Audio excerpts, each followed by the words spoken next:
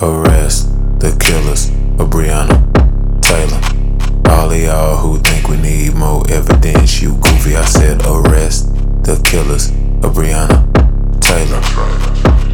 And Elijah McClain too. Yeah, I hold that.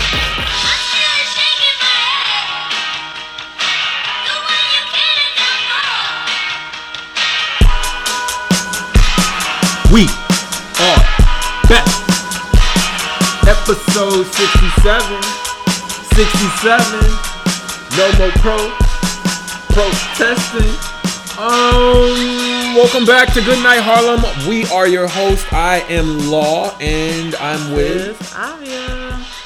And this is a little bit of a somber show, but I think both of us wanted to immediately come to the mic and talk about what's transpired over the past few days in relation to Breonna Taylor.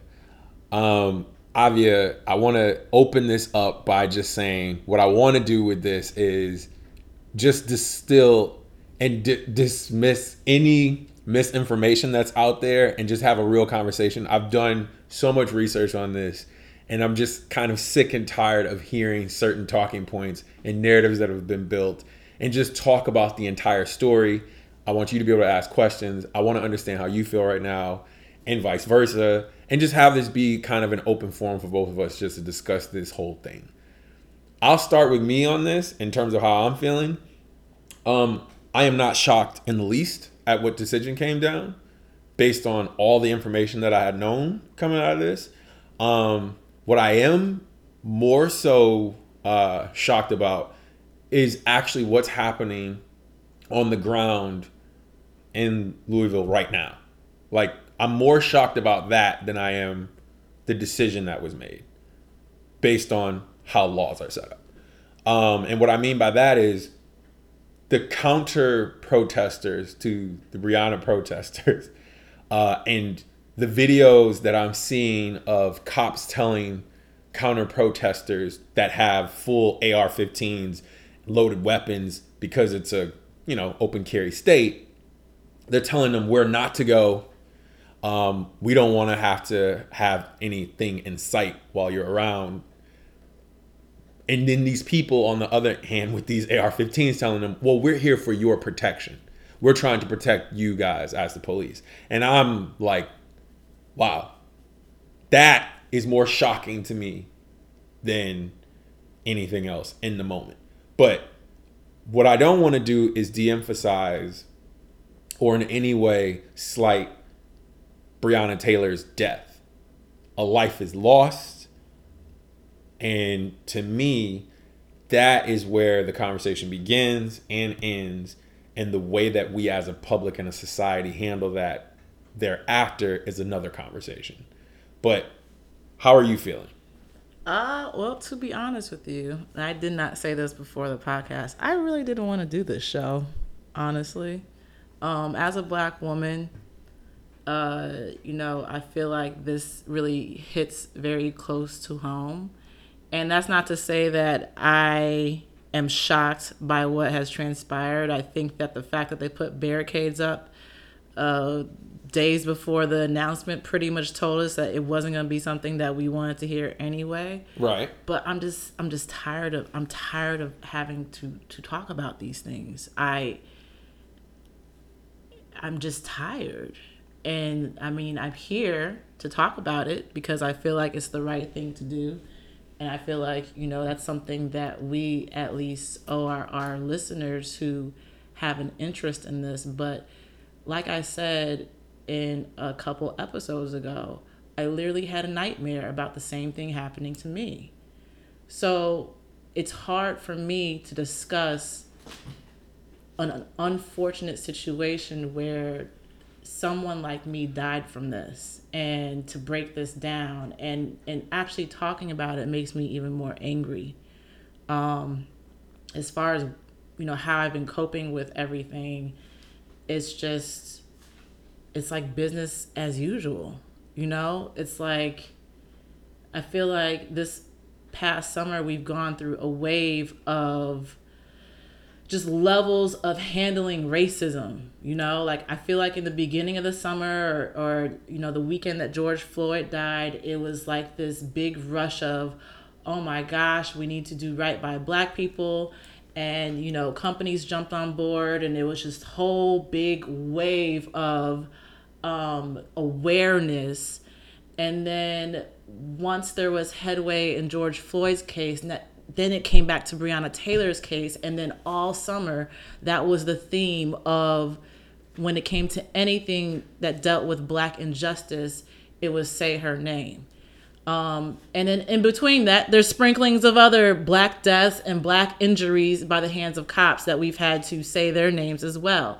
So, like I said, I'm here, but I'm not kind of here.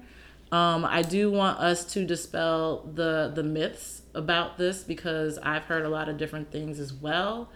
But I also want to acknowledge that a lot of the unfactual things that I've read are from people who wouldn't believe the facts if they hit them in the face. Ooh, wait, what? Whoa!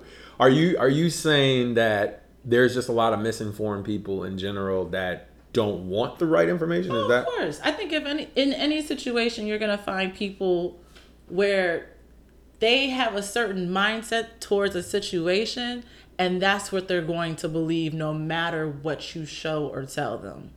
You know? And, you know, I've seen some YouTube videos and I've read the commentary under them. And it's like those same people who will try to find a flaw in the person who got killed, as if it was justification for why they are no longer living.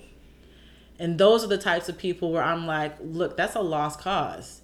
We're not going to be here to sway any of their opinions, because they've already made their minds up. Facts. You know? So, I mean, I think it just gets exhausting. And I think that, you know, this type of topic can be an exhausting one. So that's where I'm coming from and how I feel right now. All right. I want to dig into the details. I want to talk about what really transpired in this. And I want to just try to cover as many angles as I possibly can from as much information as I have. I think the first part of this is just to understand, and I'm not downplaying Breonna, not at all in any way, shape, or form. So I want to focus on her more than anybody else. Mm-hmm. So this is going to be more about her than it is about the other characters, period. Mm-hmm. Breonna, and I gotta stop. Every time I try to talk about her, I talk about her as if it's in the present tense. I know. Which is it's a weird thing that I'm doing that. So I think it's because you see her face so often. It's almost like she didn't die. Like, right. The memory's more alive than her actual life is. So okay, let me do this. All of us have a friend that we grew up with in whatever inner city neighborhood we grew up in, where that friend is the person who everybody expects to do better. And that friend could be the solid one, the one that keeps everybody kind of afloat, the one that is the inspiration for others. She was that to her crew. And I think that's important. I think when you're that person to so many people and you lift other people's spirits up, and that's how you're remembered amongst your peers, that's a big deal. And I can't fake or act like that's not a big component of her story. Now, one thing that has to be said and that is crucial about all of this is love is something you cannot, everybody's different when it comes to love. Everybody's different when it comes to relationships. And you can't tell yourself who you fall for.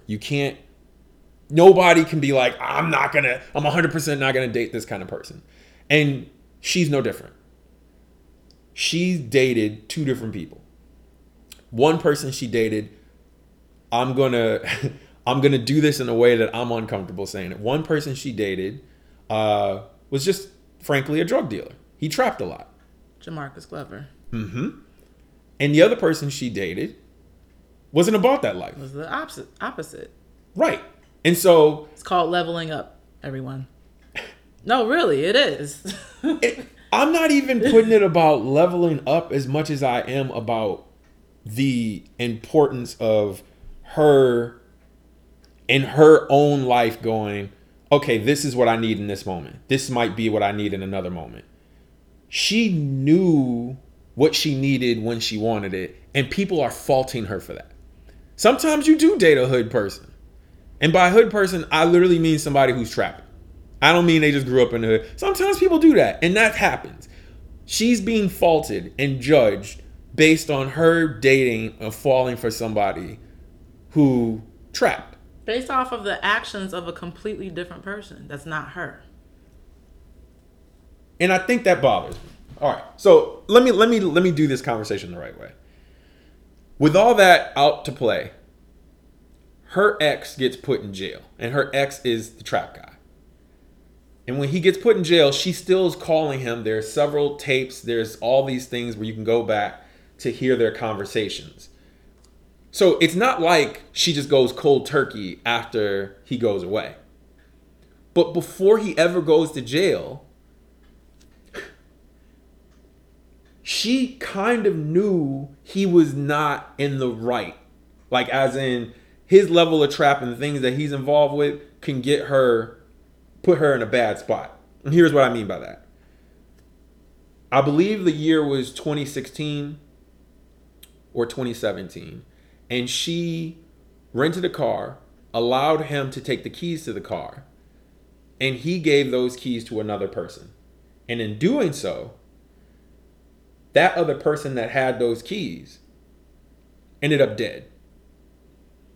And this was part of the commentary that I saw on YouTube, where they were saying, "Oh, everyone's painting her out to be such a great person, but what about that person they found dead in the car under her name?" Like commentary like that. Now, here's the other part that you have to talk about when you talk about that. You have to bring in the fact that there is also audio of her talking about that instance. She didn't know what the hell was going on. Her ex also corroborated the same thing. He didn't know He's saying she wasn't involved with anything. Now, he could just be saying that as a trap nigga, but I don't even think that's the case. What I genuinely believe is she wasn't involved with any of that. I genuinely believe that. Now, okay, at the point that took place, you still love that person and you don't move away from them. She's being judged based on that. All right? Fast forward to when he goes to get put in jail.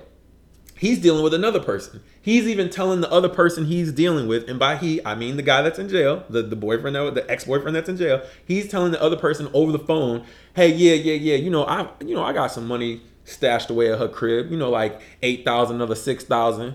Basically saying that he has $14,000 laid up in her place. Like, he's using her place as a part of his overall trap syndicate.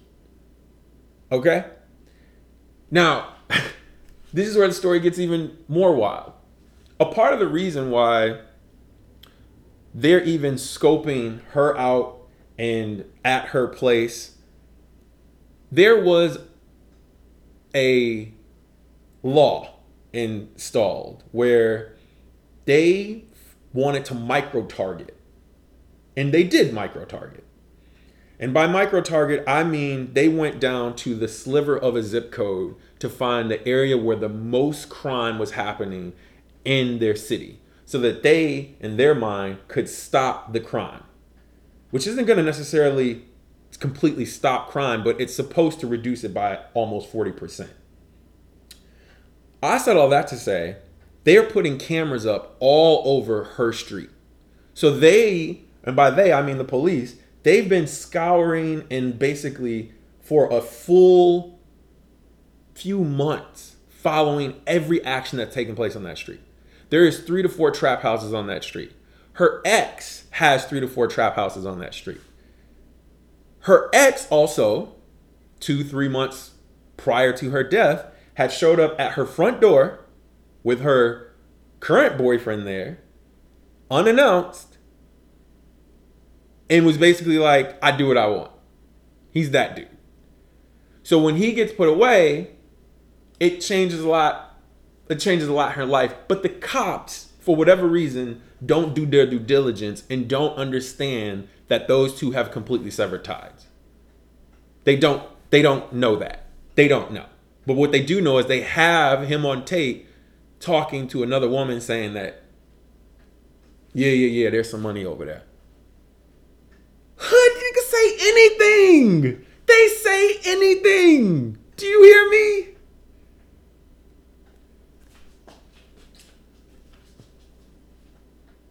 The cops believe that she is a part of the syndicate based on a part of that conversation and other conversations that they had. As well as the fact that they viewed him leaving her apartment with a box in his hand. And so they thought that he was taking something back to his trap house because that's the next place he visited after he left her house. Mm-hmm. And so they assumed that she was stashing the rest of the goods. Mm-hmm. And this is where this all gets so super dicey. Like, the FBI versus what their local police come back with is two different things on two crucial points. It's sad, to be frank. It's sad. On one end, the FBI comes back and says there's not enough evidence to corroborate the fact that you would have had enough evidence to get a warrant to do anything to her. That's crazy. They're like, there is no true connection. You don't have enough evidence to say that there was a one-to-one connection between them anymore in that capacity. I didn't know that. That's insane.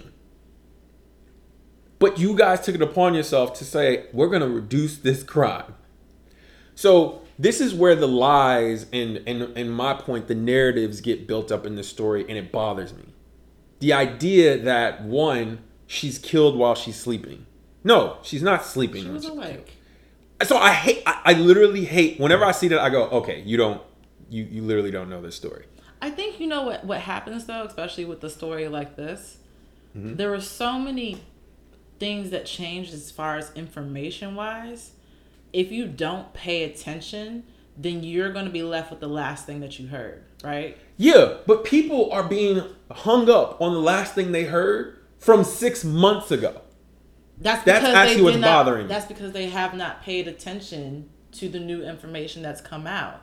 So if you're paying attention to and this is what I'm saying, though. There's so much misinformation that in order for you to know the real information, it would take someone like yourself or someone like myself who has done a certain amount of due diligence to actually look into the things that have actually transpired from multiple sources. Right. But if we have a society where it's very quick. Information's really quick. People read headlines. People look at tweets, quick tweets, without reading all the thread. So it's like, if you're seeing a whole bunch of people say, I can't believe they killed this black woman in her sleep, and you don't do anything to look into that, you're going to run with that narrative. I agree with you on that, but we are in the information age, so then if you're just going to play dumb, that I don't know if people are, I don't think that people know that they're playing dumb, though. I think they truly think the narrative that they believe is what actually happened. But you're actively playing dumb when there's more information always being given out. You're basically like, if you're unaware that there's information that goes against what the thing that you learned, then you're just unaware. You know what I'm saying? Like I said, we had to do due diligence to find out the real information. It didn't just pop up in our faces. Okay. And even if something else pops up in your feed or whatever, you still have to take an action to see what is real. You know what I'm saying? Fair. Okay, here's where I'm going. Hear me out. There was the misinformation about her being asleep when all this takes place. Right. There's the misinformation of them being at the wrong person's house. Like, legit, people are like, they went to the wrong house. No, they went to the exact house they wanted to go to and knew they wanted to go to. Like, that was not a mistake. Mm-hmm. None of that's a mistake. I'm still seeing those narratives now. We're 6 months removed from that initial blow up. I'm like, guys, you gotta do a little bit of work. I'm not saying a lot. I mean a little. Bare minimum. So, okay. Well, let's clarify for anyone who's unaware about the sleeping incident. Basically, from what I know, and you can correct me, is that her and her boyfriend, Kenneth Walker, that's his name, right? They were in their bedroom and they were watching a movie and she had fallen asleep. Mm-hmm. He was still awake. Mm-hmm. But when the police started barging in on their door and knocking it off the hinges, it was so loud that it woke her up. Yes. So at that point, technically, when the police were there, she was awake, but she was not awake the whole time that before they came in and when they announced themselves. So let's make that clear. When they claimed they announced themselves, she was not awake. As soon as they barged the door open, she woke up from the loud sound of the door being pressed off the hinges from these cops. So let's make that clear for the viewers, just in case they didn't know that. Yes. So she woke up directly after that. And I think this is where this whole thing gets challenging. When she does wake up, she goes to the door. That's what I find more entertaining than anything. She actually goes to the door. And this again... Goes to what door? She goes to the door to see who the hell is at the door. She goes. Oh, I didn't know that part. Again, this is where this story gets really cloudy. Well, that's not what Kenneth said, though. Yes. She actually got up to find out who's at the door. That's what she did. She doesn't hear anything multiple times over. She's asking who it is. Nobody says anything. They just keep beating. That's not what I heard. I heard audio. So I don't know. Mm-hmm. I heard an audio from her boyfriend that said that they were watching a movie. She fell asleep. He was still awake. He heard a pounding on the door, and a loud bang, and it sounded like someone was breaking into their house. That's when she woke up scared to death because she didn't know what was going on. Mm-hmm. And he was basically telling her, I think someone's coming in here. We need to protect ourselves. And that's when he left. And by the time he got out of the room, he saw someone coming through the door, and that's when he shot his one shot. That's what I remember hearing from his audio. So I'm not quite sure about that. I didn't know about the whole... How would she have had time to go to the door? So this is the thing. There's a long hallway from her room to the door. It's a long-ass hallway. And I think this is what makes this even more interesting to me. Go over to the door. Nobody says anything. It's just okay, clearly I gotta go because I don't know who this is. Nobody's announcing themselves. And this is where I was saying the story gets convoluted between what the cops are saying happened and what witnesses are saying happened, and even what her boyfriend is saying would happen. So New York Times did their thing, and I believe somewhere between 10 and 12 witnesses they interviewed, nobody heard the police say anything other than one person. And that person heard it after the third or fourth knock. Yeah, so it was 12 people that they interviewed did not hear the police announce themselves, and the 13th person, or the one out of the 13, did hear something. And I remember when Daniel Cameron was talking about this whole thing, someone asked him a question and said, if you are going to do... Go ahead. Go ahead. No. If you're going to do... you go first. If the cops are going to do an announcement before they break in, because that's what their warrant is now telling them to do. Yep. Do you think their announcement even sufficed if only 1 out of 13 people heard the announcement, and not even the 2 people in the apartment heard the announcement? Come on, man. Really? Come on, man. I personally think, this is not facts, I personally think the one person who heard it got paid. They needed one person to say, "Oh yeah, I heard the cops announce themselves," just so they can seem a little bit justified in what they did. Because it doesn't make sense. If you look at the layout of her apartment building, everything's outside, right? So to walk up to her door, when you're walking up to her door, you're outside. It's not like you're in a building in a hallway where the sound could travel. You are outside. Right. And there's apartments on her side, and there are apartments across from her, and there are also apartments above her up a set of stairs, but the entrance to everyone's apartment is from outside. So one neighbor out of the cluster of neighbors was the only person who heard police announcing themselves. And on one hand, someone can say, well, Avia, it was 12:40 a.m. Who was really awake? Maybe that one neighbor was awake. But on the other hand, if the cops know that they are showing up to someone's door at 12:40, what are the chances that someone's going to be awake? And at that juncture, how do you announce yourself in a proper way where the person who's not awake can hear you do it? That's just my question.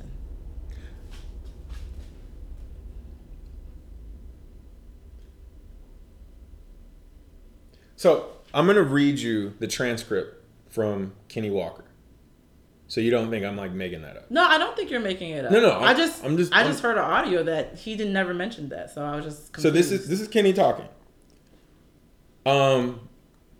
So Kenny says she pops up out of her sleep. Mm-hmm. It scared her to death. First thing she said is, "Who is it?" No response. There was a second knock. Banged on it again, no response. Another knock at the door. She's like, "Who is it?" Loud at the top of her lungs. No response. Mattingly says that after the third knock, at that point, we started announcing ourselves. "Police, please come to the door. Police, we have a search warrant." They begin loudly announcing themselves, screaming, "Police, police." Kenny says, that is Mattingly, who is the cop. Okay. Kenny says, there's another knock at the door. She's yelling at the top of her lungs, and I am too at this point. Who is it? But Kenny says, no response. All they heard was the knocking. They never heard any voices. No answer, no anything. Okay. So at what point does Brianna go back into the bedroom and Kenny has a gun? Oh, they stepped away immediately. They were like, well, we're not doing this. Because the ex-boyfriend had already, months in advance, been that dude and showed up and being a jerk. Right, because I remember Kenny said something about he was scared that it was the ex coming back. I'm not, and here's the thing. Because he's not about that life the way the ex would, the drug dealer would be, there is something to prove in that. It's like, I'm not going to let anything happen to us. And this is another narrative I'm hearing online. And this is more so from the conservative point of view. Why would you just openly pull out your gun and shoot at somebody who comes through the door? Because they broke in your door. It's called stand your ground. You know, that law that you would... don't get me started. You know, the law that all you guys defended George Zimmerman on. Come on now. Don't want to hear it. You gotta give me one. Oh, so George Zimmerman can stand his ground, but, you know, black people protecting themselves. Oh, hell no. Can't do that. So Mattingly is the first officer. Now, this is a piece of news I didn't realize. Mattingly was the only officer who actually made it inside the apartment. The other two never stepped foot in the apartment. So all the shots that they popped off were from the outside, which is... That's not true. That's what... That's not true either. So there's two officers that... Okay. Let's get into the... I know I'm skipping a part of the story, but well, I mean... No, go back you want to get to? There's just so much. I feel like I'm not going to do this due diligence, but I want to be able to address do the things. due diligence. We got time. It's our So, show. No, but don't make me laugh. Okay. In terms of what their goal was, they just view this as we're going to stop whatever it is that she's a part of, and they're going to do whatever they need to do so. And they're trying to do their job. I'm not saying right or wrong in that. They're just trying to do their job. They think they're trying to stop a drug syndicate. All right? So where this whole thing gets dicey in regards to the drug syndicate part of it is, like I said, they didn't do their due diligence about the fact that she already had cut ties with her ex. And they didn't do the due diligence to understand who was in the place with her in that moment 100%. They just didn't. That's bad. And so, okay, when they end up doing the knocks, they do all that, and then he shoots that one shot. All I keep thinking when he lets that one shot go is, where in his mind is this going to go? He's thinking some people who are not the cops are about to do something devastating to him. And you know what I mean by that. Like, if this is her ex coming for him, he's like, I'm not going to let him take us out. So that one shot that he lets out is a warning shot, in my opinion. Not knowing that that warning shot actually hits a cop. And that cop almost bleeds out. They have to actually pull that cop out because he is hit in a spot where blood can come out so quickly that he would die quickly. They all recognize that immediately, and that same cop that gets hit shoots off a couple of rounds. Now, I'm going to be very specific about the number of shots because all of this is important. He shoots off 6 shots. All of this is crazy important. It's 22 total, right? That's what they said. 22 total shots from all 3. Mattingly, who got shot, fired off 6 shots. Hankerson, the only person who's getting punished from the situation, fired off 10? He's fired off 10. And then the rest were from Cosgrave. Is that his last name? Miles Cosgrave? Cosgrave, I really want to get into him. After, oh my God, he was on the force for 15 years, including the last 3 in narcotics. And I think that's a big deal to bring up. So he was the second person inside of Breonna Taylor's apartment. You know, I said there's 2 officers. He was the second person that went in there after the battering ram situation. Okay. When the door's off the hinges, he does the craziest thing ever. And he, to me, it's obvious based on the FBI reports and everything else, he, to me, is who does the most damage. When the officer goes down, he fires 16 rounds. That is what kills her. That's what kills her. Why the fuck did you fire 16 rounds? What did you think was happening? Did you think they had like a militia of people that were going to kill you? But here's the thing. Here's where I can't judge. Because in the heat of the moment, if one of your friends, for God's sakes, because they're not just your coworkers at that moment. If one of your friends gets shot and you all have guns, you are going to shoot at wherever you can shoot at so that you don't get hit. I'm not saying it's right. I'm not saying it's wrong, but there's a reality check there. His shots is what ends up killing her. And he is a person who is completely off the hook because he's shooting in self-defense of one of his fellow officers. And that's what makes all this complicated. Well, it makes it so complicated because Kenny is shooting in self-defense. And he's shooting in self-defense because you have 3 cops who've broken his door off the hinges of the apartment where he lives, and he did nothing wrong.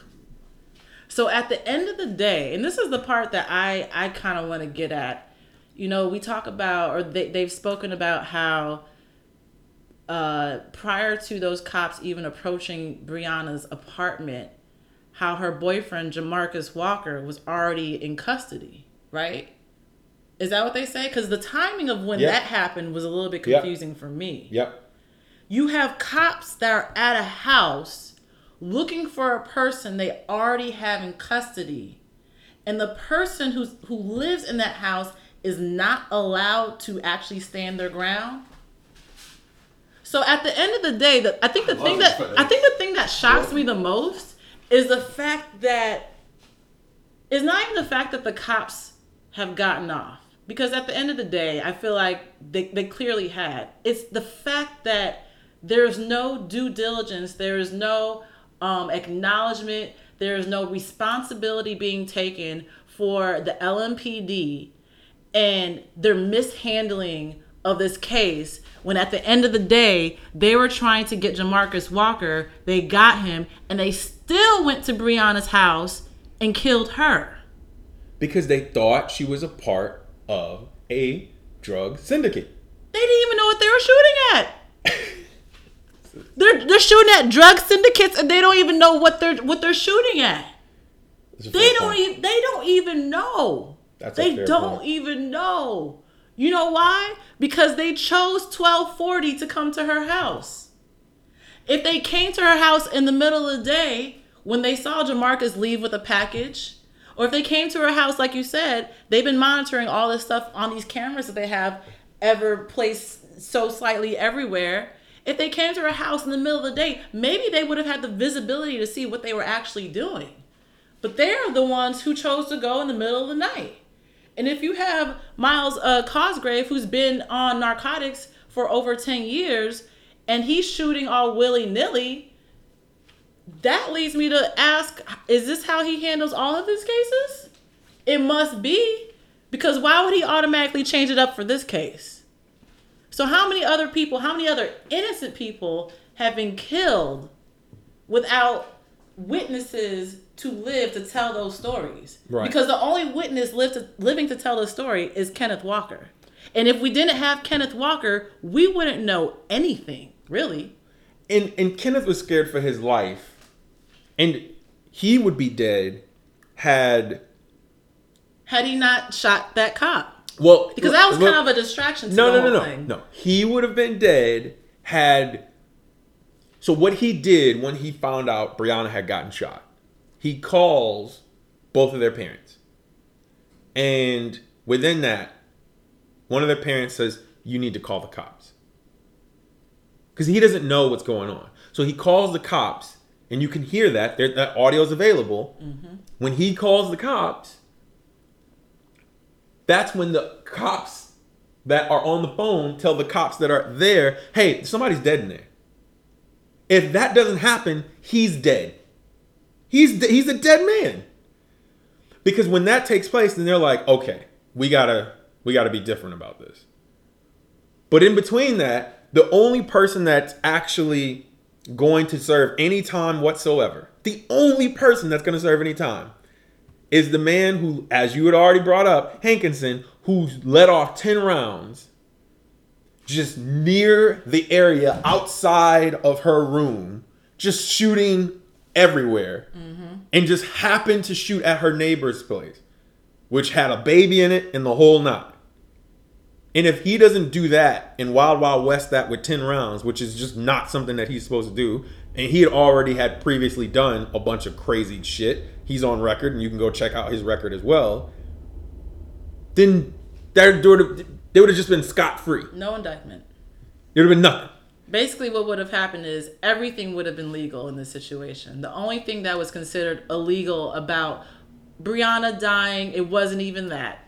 No. It was the fact that there was the possibility of her neighbors being endangered. Not the fact that she died. The possibility of her neighbors possibly being harmed, which were they? No. They were not. No, they weren't. So the charges that are against him were for a possibility, not even for what actually happened. But it's reckless is why. And what they did also, in my opinion, was a bit reckless as well. The other officers. Just shooting willy-nilly because they don't know what they're shooting at. Well, I wanted to touch on the medical attention that Mattingly got, right? So I read a couple reports where, and I heard the 911, or not the 911 call. I heard the call. No, I heard the 911 call between Kenneth and 911, of course, when he was calling for help for Brianna. Mm-hmm. The thing that I'm confused about is this: there is audio of Mattingly, the one who got shot, saying that it took a while for the ambulance to get there to them.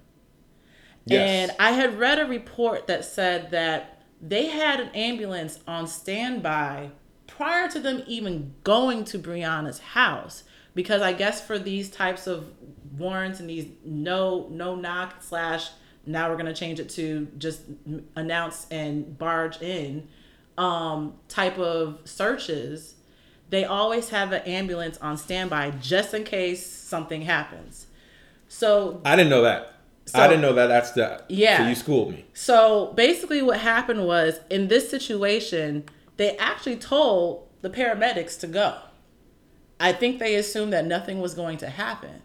When Mattingly got shot, they called the paramedics to come back because, like you said, he was bleeding profusely. So when the paramedics came back, mm-hmm. they immediately took Mattingly to the hospital. And in the 911 call, you can hear Kenneth Walker say, they shot my girlfriend. She's coughing and I need someone to come get her. Yeah. So at that point is when she was still alive, is what I'm saying. And your point is, had they not taken the officer off, they could have actually saved her. They could have saved her life if, one, they didn't send the ambulance away prior to their barging in. If, two, they did their due diligence as people, as cops, as people. And whether or not a person is guilty or not, if someone is injured, the cops are supposed to alert the medics and let them know so that they can be taken to a hospital. That's just common knowledge. We've seen bombers, murderers, and everything being taken to the hospital. Like, that's not anything new. So the fact that they fired off all those rounds and Brianna was on the floor bleeding and no one said anything about her being taken in, that's where I'm like, wait a minute, something's not right. Facts. So to your point, Mattingly got taken away into the hospital, and Kenneth Walker was on the phone with Brianna's mom at the time that he saw that she needed help as well. And he started calling for help too. And that's when Brianna's mom was saying, you need to call 911. At what point does someone need to call 911 when 911 is there? It's even crazier. It is the mind blown emoji. It is even 911 is there. The ambulance was just there. And he needs to now call 911 right when they are the reason why Brianna is bleeding? How does that work out? Who do black people call when the cops are killing us? Do we call the cops? How does that work out? Like that's like an equation I will never be able to answer. So one thing I wanted to bring up was in Daniel Cameron's speech that he had, he mentioned how, hold on just one moment. He mentions how medical evidence said that only one shot out of the 6 that hit Breonna Taylor was fatal, right? And he said from that one shot, Brianna would have died from that within a few seconds to 2 minutes. That doesn't make any sense. Because between the time that she got shot and from that time to the point where Mattingly was being taken to the hospital and her boyfriend realized he needed to call for help to get her to the hospital, he mentions on the 911 call that she was coughing. So she was still alive. Right. That was In that not moment. 2 minutes. In that moment. That was not 2 minutes. So I feel like, and the coroner even said, oh, that shot would have killed her within seconds anyway. So I feel like they're trying to mask this off as everything happened so fast and she got shot in the crossfire and there was nothing we could do about that anyway because she would have died within seconds. So there was no possible way that we could have saved her. Which is some BS. But it's BS because Right. when you listen to the 911 call, he literally says she's coughing. And that 911 call happened when they picked up Mattingly. That was not within 2 minutes of them shooting her. Because Mattingly even said it himself, the ambulance took so long to get to them. So and I understand when you're in pain, you're in distress, maybe in his case, his leg was bleeding. Maybe it felt like a long time to him. But I can guarantee you that Breonna Taylor did not die within a matter of seconds like they are claiming, because even her boyfriend said she was coughing. And this is what minutes I love. after. I love where you're going with that. That goes into me talking about building a narrative. Mm-hmm. The same way, the KG basically created this narrative where he's like, "Oh, but we heard from a witness that, you know, they actually announced themselves." There's one witness out of 12, right? Oh. So there's that Majority doesn't even it's rule in that case. It's about the narrative though. And that bothers me. Like we can't do things based on narrative in that case. Well, you know why that was such a big thing for them, right? No. Because they were granted the no-knock warrant entry. But then the orders were changed right before they were about to raid her house to knock and announce. So that's why they keep focusing on this one person that heard them announce themselves, because though they were initially granted the no-knock warrant where they could just barge in and not say anything, that was changed right before they had their whole police raid. So they're focusing on this one witness to make it seem like they did everything they were supposed to do based off of the warrant they were given. I didn't hear that. That's why they're focusing on that. Why? Because answer me this. If they could do a no-knock warrant or a no-knock search in this case, why would it even matter if someone heard them announce themselves? They don't have to. You know what I'm saying? Right. So the fact that they are even mentioning this witness and pointing out that there was a witness, that would not even matter if they really had a no-knock warrant. But that was changed before they got to the door. So they keep focusing on it to show that they have buttoned up all their everything, dotted all their I's and crossed all their T's. Because I even looked that up. I'm like, why do they keep focusing on this one witness? It's a no-knock thing. They don't even need to have a witness to hear that they didn't even say anything before they barged in. The warrant says they can do that. Why are they focused on this? And I looked it up and I was like, oh, because the warrant was changed. Now the real question is, why was that search warrant changed to knock and announce? That's the real question. That's a good. Listen, you giving me. I didn't know that. I didn't get that out of my. So you. It may have been new information, because like I said, I was looking this up. Like, why do they keep focusing on one out of the 12 people or one out of the 13 people that heard them announce themselves? That didn't make any sense to me. It didn't make any sense. You don't have to if you have that warrant, but they didn't. So that's why they're relying on this one person. That's why I think this one person got paid. Who is this person? Where they at? So I want to ask you one question though, because I want to close this out the right way, because I really want to have a real good discussion about this. In terms of what this really means and how it can be solved for. Now, in conclusion of what happens with Breonna, I think everybody knows that her family received $12 million. So Does that not sound guilty as well? No, because honestly, the $12 million, and this I was reading up on this. They're getting $12 million for the wrongful death settlement that Breonna Taylor's mom filed against the city, right? Now, we need to note that this is the largest ever settlement in history of Louisville police that they have ever had. Like the largest settlement they've ever had on behalf of the Louisville police.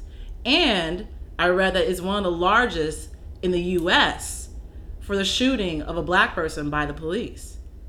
So that number is monumental in the grand scheme of black brutality. right. That's not like a measly little payout.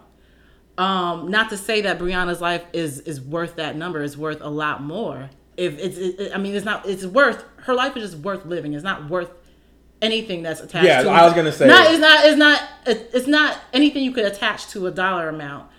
But the thing about it is, this $12 million is being paid by taxpayers.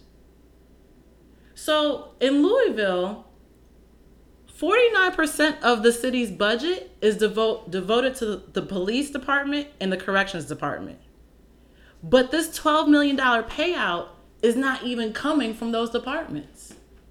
So I think when we hear the words defund the police, in my mind, for this position, defunding should come in when they do things like this.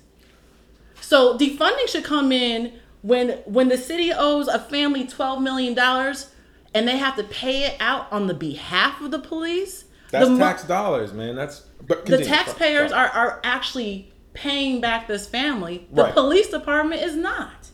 But the police department in Louisville takes up half of the city's budget.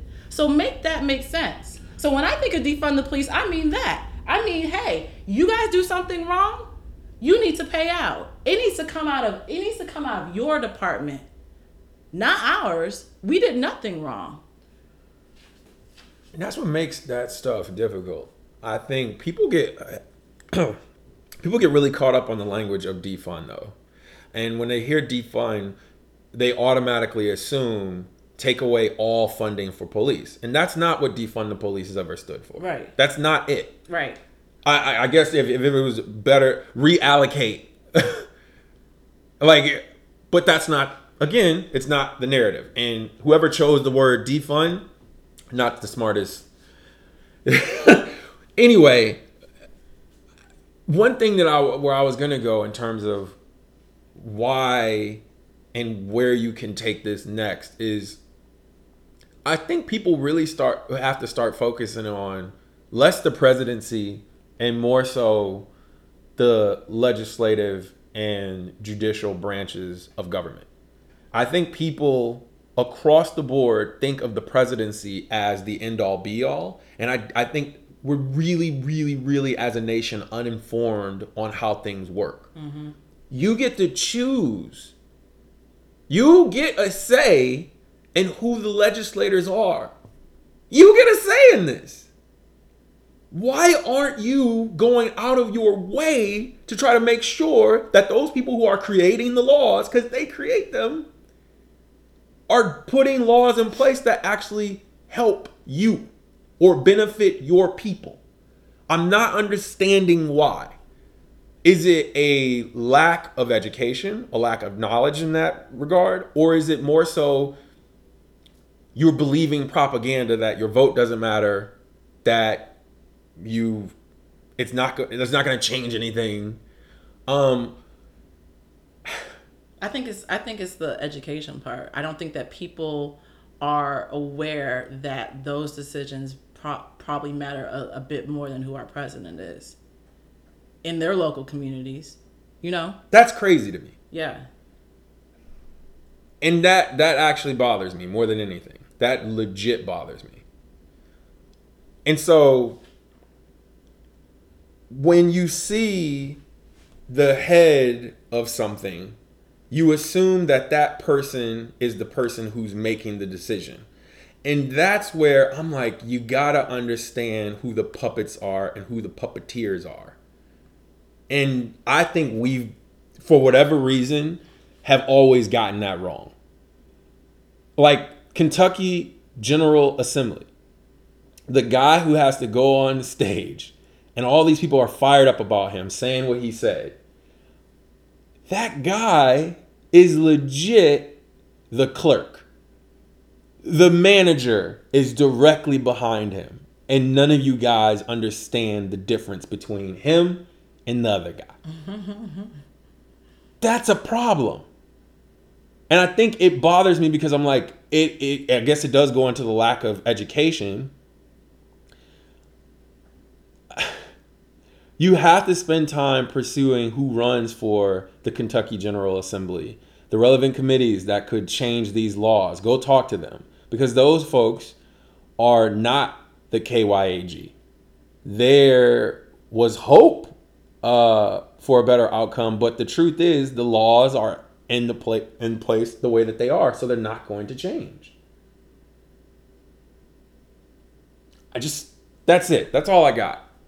You have anything else you want to add? What were you going to say about what can be done at this point? So you're saying at this point, the only way to change anything is to vote locally.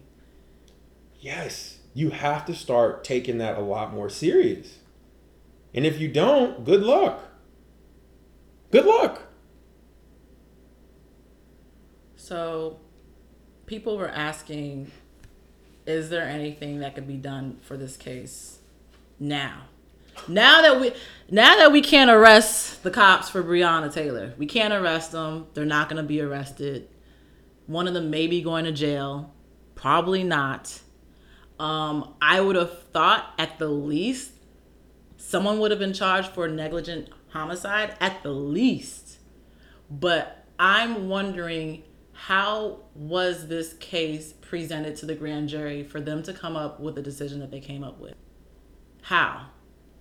Because according to Daniel Cameron, all the facts were presented. Are you sure about that? Because I really do think if all the facts were presented, there would have been a different decision. I personally do believe that. Not based on how the laws are set up. No. I disagree with you on that. The laws are the laws and they're in place. And then even he said that he made some comment about, the gist of his comment was that the laws are the laws, but that doesn't mean that they're right per se. And he didn't say it like that, but that was what I got from what he said. And I think that at the end of the day, there needs to be reformation in how justice is served across the board. Like, we could vote for whoever we want to vote for, and I do think that is a key element in this whole thing. But these laws are decrepit. Like, they're just horrible. I witnessed it when I was on the jury. I wasn't even on a grand jury. I was a juror for a small little civil case 8 years ago, and that's when I realized, wow, like the justice system is crap. What made you say that though? Like what? Because I think at the end of the day, you have to go off of what someone is saying. And if they don't present it in a way that, if they don't present the story in a certain way, you have to then say, nope, they're right or they're wrong because of the way that the story was presented. And I think that at the end of the day, situations are not black and white like that. Right. So you have a prosecutor, you have these lawyers and everything that are presenting these situations in such a way, and you have to go off of only what they say instead of how you really feel in your heart. And not everyone's a good person, so maybe it's better that it's not that way, because maybe what they feel is not positive. But that's when I realized, the case that I was on, it was so just trivial to me. But unfortunately, the defendant got off easier because the way that they presented the case, it didn't make us go for the plaintiff, unfortunately. And so following the rules of law, that is what you're supposed to do. But I didn't think that the defendant was innocent. And then at the end of the day, the jury has to come to one decision. That's basically making a non-black and white situation a yes or a no. And I think that there's just more to it than that. So I don't know what kind of reform needs to happen, but there needs to be something. Because the fact that you can stand your ground, but you can't shoot a cop when you're doing it, and you don't know it's a cop when you're doing it, and Kenneth Walker was taken away in handcuffs when he should have never been taken away in handcuffs, and he had no felonies on his record, period. That's ludicrous. I was watching a video on YouTube and Joy Reid was talking, and she was saying that the only thing that could happen at this point in this Breonna Taylor case is on a federal level. And that would have to be along the lines of a civil rights violation, which is what this would fall into. But she said the problem is the head of Justice Department right now is William Barr. Mm-hmm. And William Barr, he's actually on the Times most influential people list currently. William Barr doesn't even believe in the Black Lives Matter movement. Mm-hmm. He doesn't even believe that black people have it hard in any area of their lives. He doesn't believe that black people are treated differently by cops in comparison to white people. So you have someone who would be in charge of that federal case, but there would be no point in having that federal case because the person who's in charge is already biased against it. Right. So it's like, I don't know. And that's why, I just like threw my hands up with this whole situation because it's like at the end of the day is I wanted some sort of justice to be served, something. And the $12 million, sorry, that's not justice. That's not justice. But I think the way they handled the situation was in such a way where they knew what they were going to go towards. And so to soften the blow a little bit, they did certain things. The $12 million payout. Now all of a sudden you can't do these no-knock search warrants anymore. Breonna's law that they implemented a couple months ago before we even came to this point. So something in the milk is not clean. You know what I'm saying? Like there's been all these laws passed since she died in the last 6 months, but these cops have not been punished whatsoever.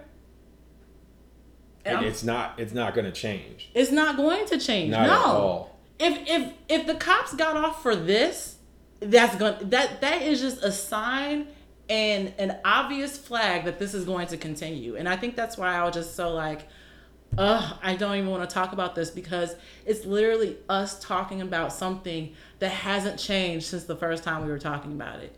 And I have a feeling we will have another episode talking about this in a different way. I'm sad that you are already saying that. I am absolutely sad that you are already saying that. And I'm not even putting this out into the ether. Why would it stop now? You know what I'm saying? Right. I don't have an answer for that. I don't have an answer either.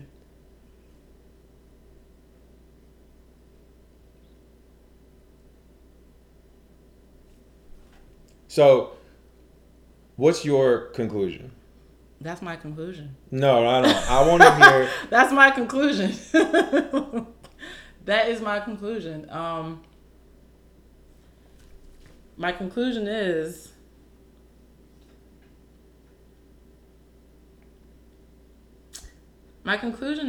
I find it funny, and I say that very loosely. I find it funny that 2 days before this announcement was made about the lack of charges, the one indictment. Yep.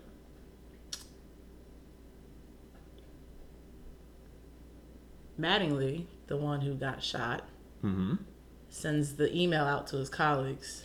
Did you read that? Yeah. Yeah. Grammatical errors across the board. That shit went viral. It went viral. But the thing about it was that he sent this email at 2:09 in the morning, right? And in this email, if for anyone, I suggest you read it because I'm not going to read it verbatim. Yeah. But he's basically talking to his colleagues and saying that, you know, they need to basically make sure they can justify what they do because it's all recorded, and he wishes that he could be on the force with them and leading the charge, and don't let these protesters, you know, ruin your livelihood because they're not worth it. And he feels like what he did was right and he wouldn't take anything back. And basically the good guys are demonized and the criminals are canonized. But there was a comment that someone said, and it spoke to me because I felt the same way. Someone said, if he didn't do nothing wrong, why is he not asleep at 2:00 in the morning? Peaceful souls rest. Guilty souls wallow in anxiety and agony. That's just funny. And I believe that. Peaceful souls rest. At 2:09 in the morning, he sends this out to his colleagues. This is riding his mind. And I hope this continues to plague him for the rest of his life, because that's the least that I can ask for in this case. That's my conclusion. What about you?